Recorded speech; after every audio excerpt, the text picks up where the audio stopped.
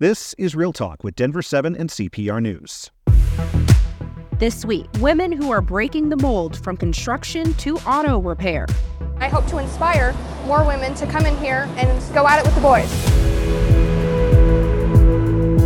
Women are making a name for themselves in jobs traditionally dominated by men. Today, we introduce you to some of those who are making a difference and having a real talk about what should be done to change the makeup of these industries.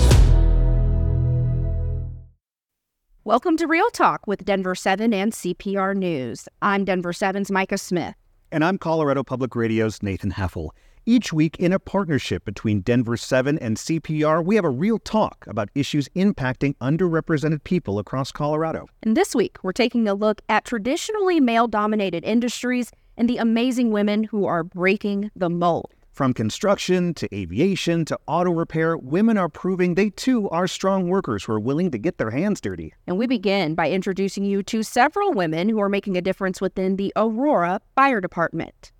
Thursday was worse than yesterday. A chatty moment among colleagues and friends. But on any given day, these three Aurora firefighters are busy saving lives. I knew my passion, my soul, my heart, and what everything was instilled in me, that I could pretty much do this job just like anyone else. Kathleen Hancock was born and raised in Colorado, but her firefighting journey begins in Tucson, Arizona. I was, at that time, an athletic trainer working for a clinic and also working at a high school. And I treated a couple fire chiefs and other captains and lieutenants. Hancock says as she started learning more about the profession, she decided it was time for a change. Eventually, Hancock moved back to Colorado, completed her firefighter training, and joined the Aurora Fire Department. It wasn't until after speaking at our graduation that someone said, you know, a lot of people are standing here today was waiting to see you succeed or fail. And I didn't get it until they said, you are the first African-American female firefighter of Aurora. For me, it wasn't about a proudness, it was a shock. But it also made me know it's a platform to bridge. And I've got two others behind me. Those two others are Danielle Allen and Brooke Sims, bringing the total number of black female firefighters in Aurora to 3. Allen and Sims say they knew they wanted to be firefighters years before joining this department, and they're grateful Hancock was already here, ready to support them. I knew her as the recruiter, right? And so had respect for her right off the bat. And then she became my friend. And then she became my sister. I'm short, but she's tall. So the presence that she has when she walks in the room is one thing. But the second thing is just her nature of being down to earth, straightforward, and always striving to do the right thing. And I think being in the presence of those people, they are transformative. And even though these three are close, Hancock, Allen, and Sims say they can't wait until their presence is no longer special and instead becomes the norm. I had such a great time on that shoot. As you can tell, personalities galore. We wanted to hear more from Aurora Lieutenant Kathleen Hancock, so we invited her to this Real Talk. We want to talk about everything pertaining to you and the Aurora Fire Department and many of the barriers that you've broken, but I want to start by asking you, what is the typical reaction you receive when you tell people you work for the fire department? Typical reaction has nothing been out of the norm. Mm-hmm. It's been, at this time, a normal thing. Where it becomes out of the norm is when you have more than myself as another female, whether it be 2 more of us or 3 more of us that we walk on. And that's when you kind of see people kind of take a look. Once in a while you have somebody come up that's another female and be like, this is wonderful to see this many women could get off of a fire rig. So that's kind of the norm that I've been seeing. Is there ever a reverse of that, being like, oh, where's everyone else? No, I haven't had anything awesome. Like that at all. That's so cool. I have not experienced that. Yeah. And I think that the question I love is, what does it mean to be a black woman specifically in this role? As we just saw, the boss to friend to sisterhood, the importance of that, especially having that representation in the fire department. Well, overall, you don't see very many of us African-American females in the fire service. I do notice that more when you go down south, when I've had continuing education courses down there, you do see more that identify like me. But here in Colorado, it's been hard because I've looked at it from being in the recruiting position. Is it because we're not informed, or is it because we're not hitting the right places? But once you do, I mean, the things that we're doing out there to try to bring that around not being around it is opening up, whether that be getting into the high schools, we're coming out to the elementary schools, when we're out shopping for food, I make sure I take advantage of going up to younger kids Sure. of all nationalities to see them see my face and tell them my name. Because you're going to think in the uniform, of course, with my male counterparts, I look like a male. That's going to happen, but I'm always telling them my name. So they know, and then they kind of get that surprise. When I first met you, I could tell the importance that you realize the importance that is of your representation and what it means to young people in the community. I do want to ask you though, what do you say to people who say, oh, firefighting is for men? Have you ever experienced a comment like that or been up against anything like that? I haven't experienced, fortunately for me, I have not experienced that type of comment. I can say there's others that I have known throughout the states that have experienced that comment being made, maybe not directly like that, but in a roundabout way or in the behavior. And for anyone that's experiencing stuff like that, you knew what you wanted to do. I've always said your worst enemy is your own voice. Your own voice, if you take that and internalize that, it's going to make things worse. All you have to do is know maybe that individual that said that has a fear within themselves that you may make them look worse than what they do know. And all you can do is be humble. And if anything, you just step into the role and you keep trucking forward. Yeah. Talk about, maybe stepping into this role and saying, I've got a voice, and to use that voice, and to maybe, say things that you may not have said earlier to, let's say, a superior, to someone who you're seeing and working with every single day. The way I handle those situations, if I don't agree with you, I'm always one, I believe my crew members and my coworkers know that I will always respect the badge and respect who you are.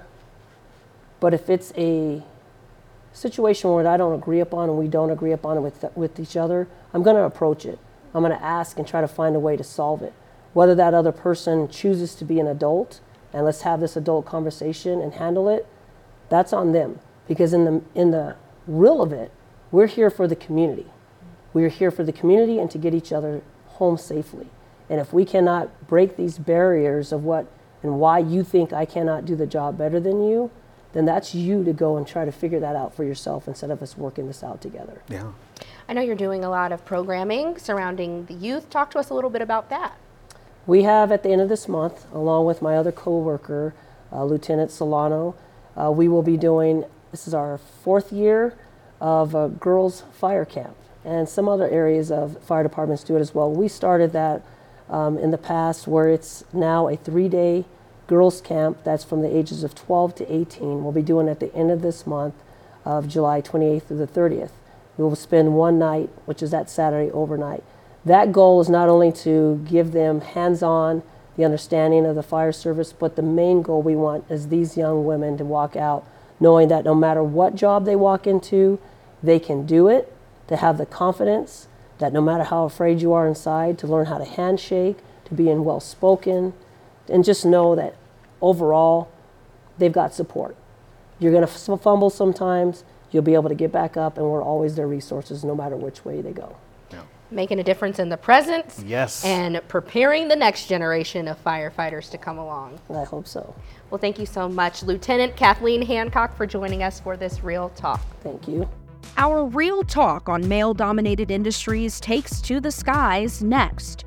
Outside of flight attendants, the aviation industry hasn't had a lot to offer women. But don't tell that to our next guest. She's been a pilot for decades, flying passenger aircraft and even B-25 bombers.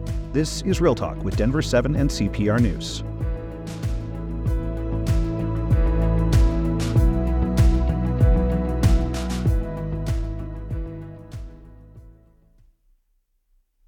Welcome back to Real Talk with Denver 7 and CPR News. I'm Denver 7's Micah Smith. And I'm Colorado Public Radio's Nathan Heffel.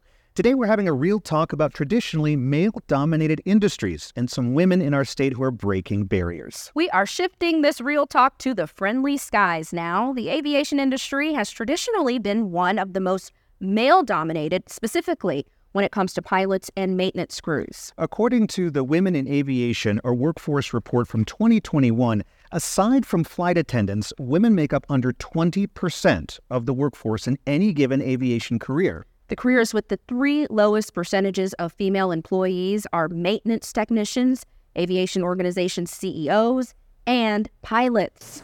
And right now we have American Airlines captain Donna Miller here to weigh in on this Real Talk. Donna, thanks so much for being here. Thanks for having me. So first, a woman named Emily Warner inspired you to become a pilot. Can you briefly tell us about her? She worked here in Colorado. She was a flight instructor for Clinton Aviation, and she instructed many of the male pilots that went on to fly for United Airlines and for Frontier. She had 7,000 hours at the time that she interviewed with Frontier Airlines, and that was much more than any of the men had. And she says the timing was right. She says she got lucky, but it was her talent and her skill and her just her professionalism. And that inspiration between you two, how was that to meet and to connect and to have that inspiration? She was amazing. I first heard her speak at a 99s meeting in Grand Junction, and the 99s is an international organization of women pilots. And she was so amazing, just so professional and lovely, and I thought, that's what I want to be. Incredible. You're from Colorado originally. I am. And I want to ask about someone else who helped you get where you are today. Can you tell us who really helped you along? Elroy B. Jeppesen, and Yes. the terminal building at Denver International that's right. is named after him. I worked for the company at the time that I met him, and I was chosen to help him catalog all of his memorabilia that went into the display at DIA. And he would tell his friends that came over, she's going to be an airline captain someday. And I thought, if he can believe in me, I can believe in myself. And you did become a captain for American Airlines in December. Congratulations. Thank you. How common is it for women to become captains of major airlines? Thankfully, it's becoming more and more common. However, we're still just at 5% of women pilots, and captains are maybe 2%. So it's still, we have a long way to go. Right. All right. Climbing, slowly climbing, right? Indeed. Well, the chair of the Women in Aviation Advisory Board says culture is the biggest barrier that discourages women from entering the field. What has your experience been like with the culture of the industry? It's changing for the better. It was tough at first, and you kind of would say go along to get along, but I think now it is changing, and I think men are seeing us as equal partners, and we can work together. You said it was tough at first. Right. What was tough about it? At first, it was always being the only female in the class and the only female in the industry, and it was difficult to look around and not see anybody that looked like you doing the job that you want to do. Yeah. It's like you feel on all the time, I bet. Yes. And sometimes the instructors would say, gentlemen, and then look at you and say, and lady. Yeah. So, that was, but it just made me try harder. Well, it was a Work constant harder. reminder, right? Right, Yeah. exactly. And anecdotally, I hate to bring it up, but it's something that sticks with me. When I was a kid, I remember being on a flight with two female pilots, and that was cool. Except there was grumbling in the seats, like, oh, where's the rubber? And I'm like, that just seemed, it stuck with me from when I was a little kid. But you said that may be changing, where it's more accepted in the industry these days. It is, and we tell the passengers it's an unmanned flight. I like that. And I just had a female first officer a couple of weeks ago, and it's really fun to fly with another female, and just. We had a nice trip. And what plane do you fly typically? I'm on the Airbus A320 series. Okay. So that's a pretty big plane. Yeah. Well, it's still the narrow body. I came off of the 787 as a first officer, but in order to upgrade, I had to go back to the narrow body. Got it. Well, how can we make the industry a little bit more diverse, especially when we talk about the next generation, trying to inspire them into these industries that they don't see themselves in? What are your thoughts on increasing diversity? We have several programs. First of all, women can't sit still for 5 minutes without starting a scholarship program. So there are several scholarships for girls. Now we have aviation camps, Girl Scout badges. We realize that we have to encourage girls at a younger age than by high school or college. So we start with younger girls and to show them that it's a possibility and that if they can see themselves in that position, they can do it too. Yeah. Well, thank you so much. Yeah, thank you, Captain Donna Miller, for joining us Thanks for for this having Real me Talk. today. There are different ways for women to find their ways into these kinds of jobs, and Aurora's Pickens Technical College is a great way to pursue a career in these industries. There are a number of skilled trade programs such as welding, HVAC services, and auto tech. For some of the women in these programs, they know they can stand out in the crowd. It was noticeable, but I realized, hey, maybe I have a chance to show some of these boys up, show that I can be as good as them. So I do see this as something that I could possibly make a career out of. And I wish more women would do it, and I hope to inspire more women to come in here and go at it with the boys. Well, the best part about the program at Pickens, students in high school can enroll to try out any of these programs. Students spend half of their day at the trade school learning these new skills. Auto repair shops can be intimidating for many people. Our next guest is creating more than an inclusive space for customers. We share the change the Good Judy Garage is bringing to the auto repair industry. This is Real Talk with Denver 7 and CPR News.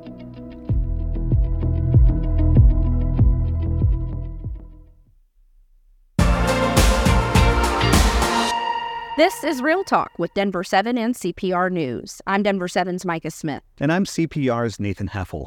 This week we're having a real talk on male-dominated industries and the push to get women into these fields. Yeah, an auto repair shop in the metro is creating more inclusive space for all people. I'm taking you inside the Good Judy Garage. Well, I am here with Cece Haug, the co-owner of Good Judy Garage. I want to start out with, what was the inspiration behind Good Judy Garage, the name, the concept, all that good stuff, Cece? So when I decided to transition openly, I had been in industry for years, manufacturing, automotive, those type of things. And I knew it just wasn't a super welcoming environment necessarily. Me and my partner Faith were kind of talking about, different things, and I had one time jokingly sort of said, I wish there was just a shop somewhere where I could go hang out, work and make a living and just kind of quietly transition.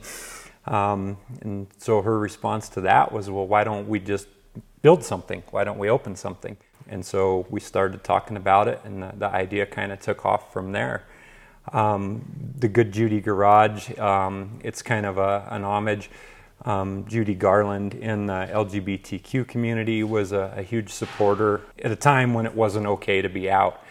And so it kind of became code speak among people in the community that a friend or a supporter was a good Judy. And somebody that was part of the community was a friend of Judy. And so we kind of adopted that as sort of the business principle and the name. To be supportive in the LGBTQ community, in general, just a safe space as a whole for all of our customers that might not feel welcome somewhere else. Yeah. How has the reception been so far? It's been overwhelming. It's been quite the surprise in terms of how quickly things took off. How quickly we built a customer base, and it's been nice to support the community different ways that we can, and to hire people and bring on staff, and just kind of create an environment here. Yeah, absolutely. Well, today we are specifically talking about women and male-dominated industries. I would think that your business falls into that category. Talk to me just about some of the challenges of being in an industry like this as a woman. Traditionally, the automotive industry is one of those male-dominated industries. It's the same challenges that come up in a lot of those industries, I think, for women, or for anybody that sort of falls outside of that basic male presence. And Not so much like overt discrimination and things like that. I think we've reached a point where most people, when they see that sort of thing, kind of call it, but just sort of that kind of microaggression, and on some level, things people don't even realize that they're doing can make people feel uncomfortable or unwelcome, and so it can be a challenge. Yeah. We often say representation matters, and I know sometimes that's thrown out as a catchphrase, but I feel like in a space like this, I could literally feel the representation mattering in the community, especially when it comes to women, especially when it comes to the LGBTQ community, because sometimes, even just speaking for myself, taking your car in for something as simple as an oil change can be stress-inducing. Yeah, and it absolutely can, and I've experienced that in my own life. At the time when I was sort of working in the manufacturing industry and just worked on my own stuff at home, there's things where you need special equipment or this or that, and couldn't do it in the garage at home, so would have to take it to a shop or something like that, and just kind of across the board, not a super welcoming or comfortable environment for people necessarily. And so when we set out to create this place, one of our priorities and sort of how we were pursuing things and how we were developing things was to try to make sure that it was a comfortable space for everyone, all of the customers, all of the employees, and to really sort of keep that at the forefront. Absolutely. Well, Cece, thank you so much for having this real talk with us about Good Judy Garage. You're welcome. Thank you. And I just want to add that the majority of the employees at Good Judy Garage were assigned female at birth. And I found that extremely interesting. Also, when you walk in there, it's just a good vibe. It feels good. It feels happy. And I'm not saying that, that's not necessarily the case in all auto repair shops. I know there are certainly many welcoming shops out there, but this one in particular, Yeah. just a different feeling, and it felt good. I love that. And this whole episode, I love the fact that we're hearing that these industries are reaching out to young girls and saying, yes, we want you to think about this. And I have a 6-year-old daughter. I would love to take her to the firefighting camp or to the aviation school, because there's so many spaces that she may or may not feel welcome in that now she can. Absolutely.